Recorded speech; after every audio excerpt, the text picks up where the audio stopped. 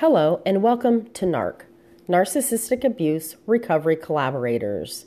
Thank you for checking in on our podcasts.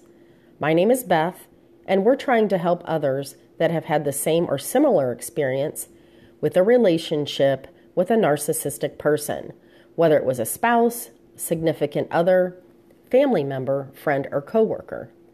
I'm going to share with you one of the tools that I used to help after leaving a marriage of 10 years once I admitted to myself that I was in over my head with a narcissistic husband. I had been reading and hearing about as victims of narcissistic abuse, we attract narcissistic people. I didn't really agree with this concept at first because my idea was that I had fallen in love with a man that was wearing a mask in the beginning. So I felt duped and misled. I didn't actually feel like a victim, so that term offended me. So I decided to do an exercise that I call Target. I had come across an article that spoke about how narcissistic people and who narcissistic people target. And it's primarily empathic people that they target because empathic people possess traits that narcissistic people often do not possess. I would urge you to try this exercise and put it in your toolbox towards self-healing.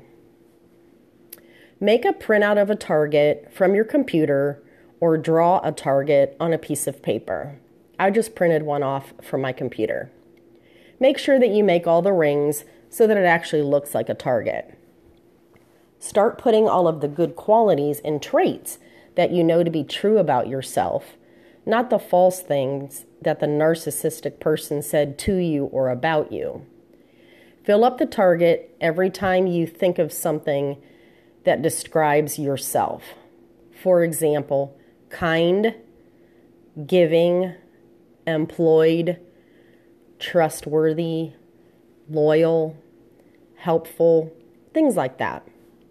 Once you're done filling up the target, take a good look at it to remind yourself of who you really are. Then look at the target, look at the traits that you possess, the kind of person that you really are, and understand that those traits make you a target for narcissistic people. Doing this exercise made me aware of all the good traits that make me a target and kind of dispelled the notion that I attract narcissistic people, which then makes me a victim. I'd rather look at it like these are the good things that I am, and due to that, other people are targeting me because they want to use me for those good traits. So it takes you from the victim mindset to actually realizing that you may become a target for narcissistic people. Make yourself aware of the positive things that make you unique, and then begin to guard those traits from other people that may want to use you for those traits. This also makes you aware that you're a natural-born target for blood-sucking vampires like narcissists.